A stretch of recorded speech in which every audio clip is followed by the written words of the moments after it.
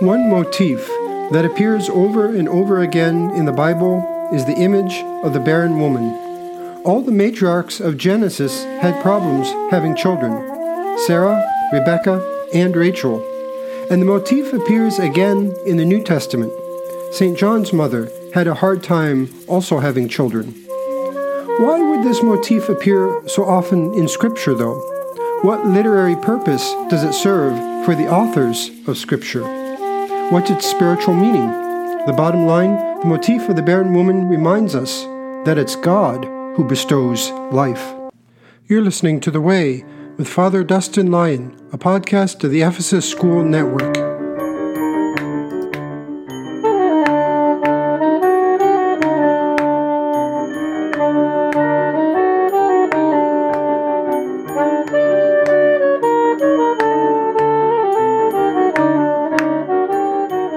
Welcome back to The Way podcast. I'm your host, Father Dustin. A few weeks ago, we started talking about type scenes in Scripture. You'll recall that type scenes are scenarios that are a part of the larger story. You can think of them as mini-stories within the larger story. In essence, they are conventions that the original readers of the Bible would have expected to hear for a particular setting or situation. For example, if you're into romance movies, there's a pattern that you expect when you watch them. You expect it to be a story of a love interest between a man and a woman. And at some point in the movie, you expect there to be a complication of some sort. Perhaps there's another man that the woman might also be in love with, or some obstacle that prevents the couple from being together.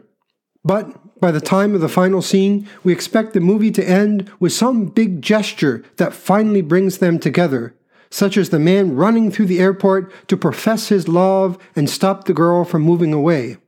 Then, just before the credits roll, we expect to see the happy couple bursting out of the church just having been married.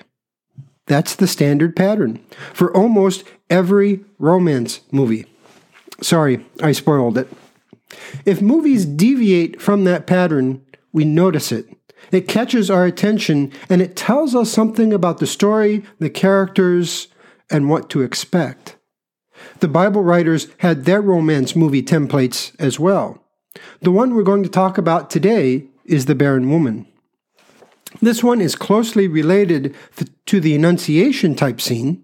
In fact, some stories may be using both at the same time. An example of this would be Sarah, who was both unable to bear a child and, at the same time, had a revelation that she would, in time, bear Isaac. But the two aren't always connected. For example, the most famous Annunciation is probably that of the angel Gabriel to the Virgin Mary.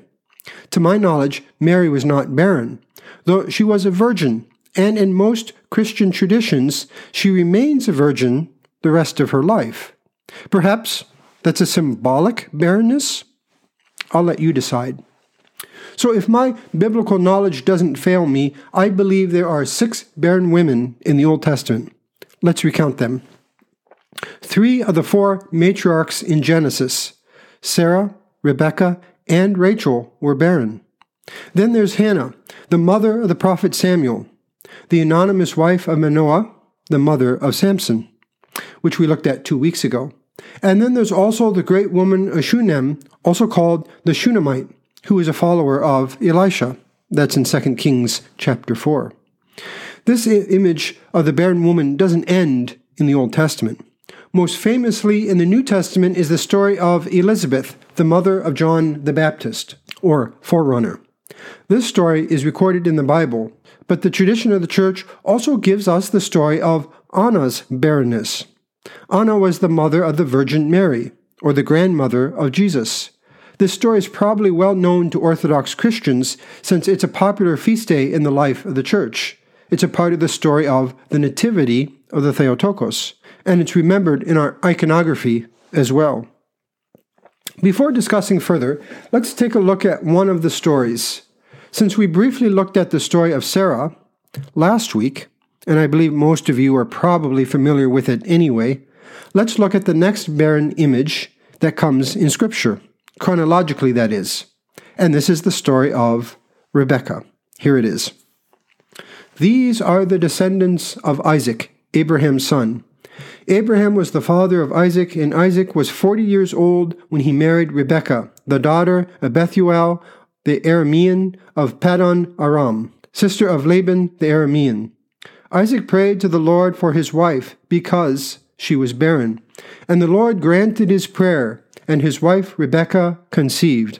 The children struggled together within her, and she said, "If it is to be this way, why do I live?" So she went to inquire of the Lord, and the Lord said to her, "Two nations are in your womb, and two peoples born of you shall be divided. The one shall be stronger than the other, the elder shall serve the younger." When her time to give birth was at hand, there were twins in her womb. The first came out red, all his body like a hairy mantle, and so they named him Esau. Afterward his brother came out, with his hand gripping Esau's heel, so he was named Jacob. Isaac was 60 years old when she bore them. Genesis 25:19-26. So what are some of the key things you notice about this story? First is how similar it is to the story of Isaac's birth. Rebekah was not able to have children. So what happened? Isaac prayed, and then the text simply says, "The Lord granted his prayer, and his wife Rebekah conceived." In this case, it's telling what the text does not say. The text does not use one of the two standard formulas for begetting children. The first formula is that the husband knows his wife and she conceives. The other formula is to say that so-and-so is the father of so-and-so. Here in this story, Rebekah conceives because God intervenes. The husband is out of the picture. Isaac neither knows Rebekah in the biblical sense, nor does the text say that Isaac is the father of Esau and Jacob. Those things are absent in the text. This probably reminds you of Isaac's birth. The same thing happens. When Sarah conceives, Genesis 21 simply says, "The Lord dealt with Sarah as he had said, and the Lord did for Sarah as he had promised.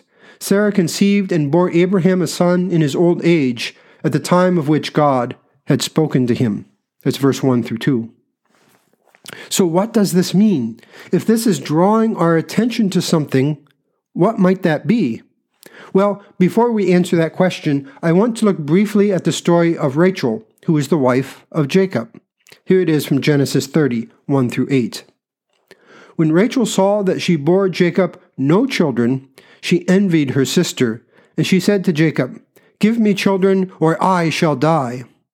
Jacob became very angry with Rachel and said, "Am I in place of God? Who has withheld from you the fruit of the womb?" Then she said, "Here is my maid, Bilhah. Go in to her, that she may bear upon my knees, and that I too may have children through her." So she gave him her maid, Bilhah, as a wife, and Jacob went in to her. And Bilhah conceived and bore Jacob a son. Then Rachel said, "God has judged me, and has also heard my voice and given me a son." Therefore she named him Dan. Rachel's maid Bilhah conceived again and bore Jacob a second son. Then Rachel said, "With mighty wrestlings I have wrestled with my sister, and I have prevailed." So she named him Naphtali. The text now talks about Leah, Jacob's other wife and Rachel's sister. It talks about her having a lot of children. Then we get this in Genesis 30, 22-24.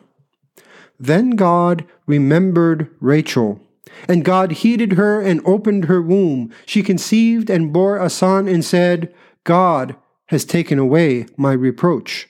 And she named him Joseph, saying, "May the Lord add to me another son."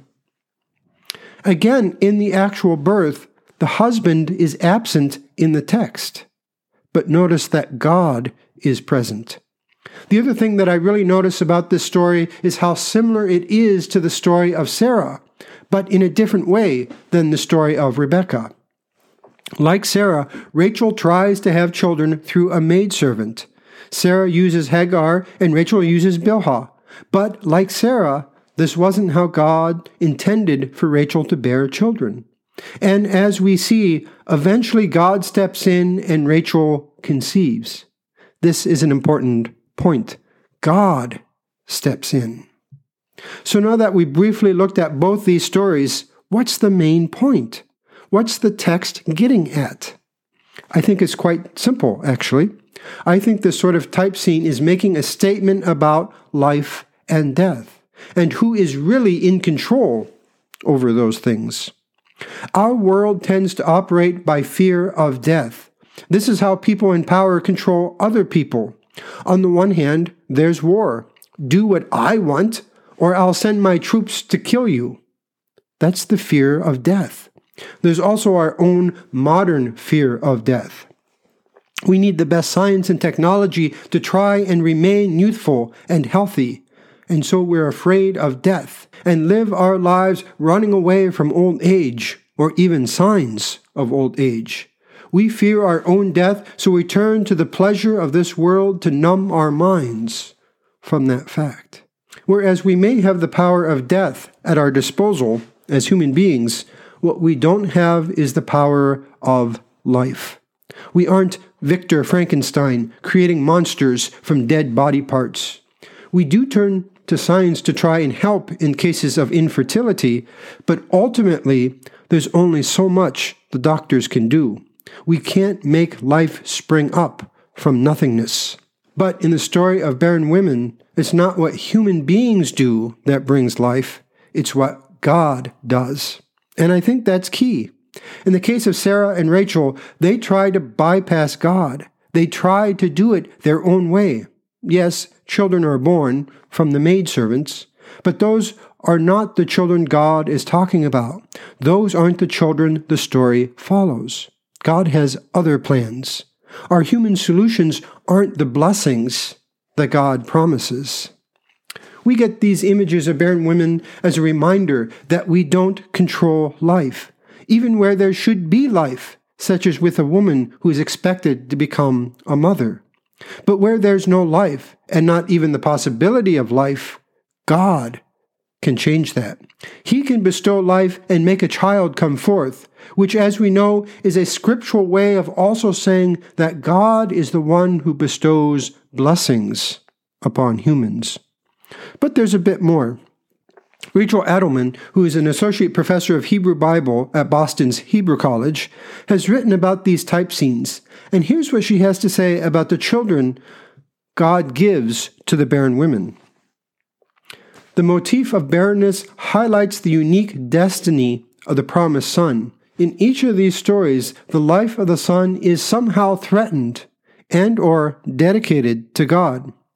Isaac, for example, is bound to the altar, while Jacob flees for his life from his murderous brother and wrestles with a divine being upon his return before facing Esau again. Joseph is nearly killed by his brothers and sold into slavery. Samson is dedicated as a Nazirite to God, which gives him the strength, through his uncut hair, to wage a one-man battle against the Philistines, ultimately dying a martyr's death in the temple of Dagon. Samuel is given over as a young boy to divine service in the sanctuary of Shiloh. And the Shunammite's son actually dies, but is brought back to life by Elisha. These narratives suggest that God, who opens the womb, has the right to demand the life that emerges from it.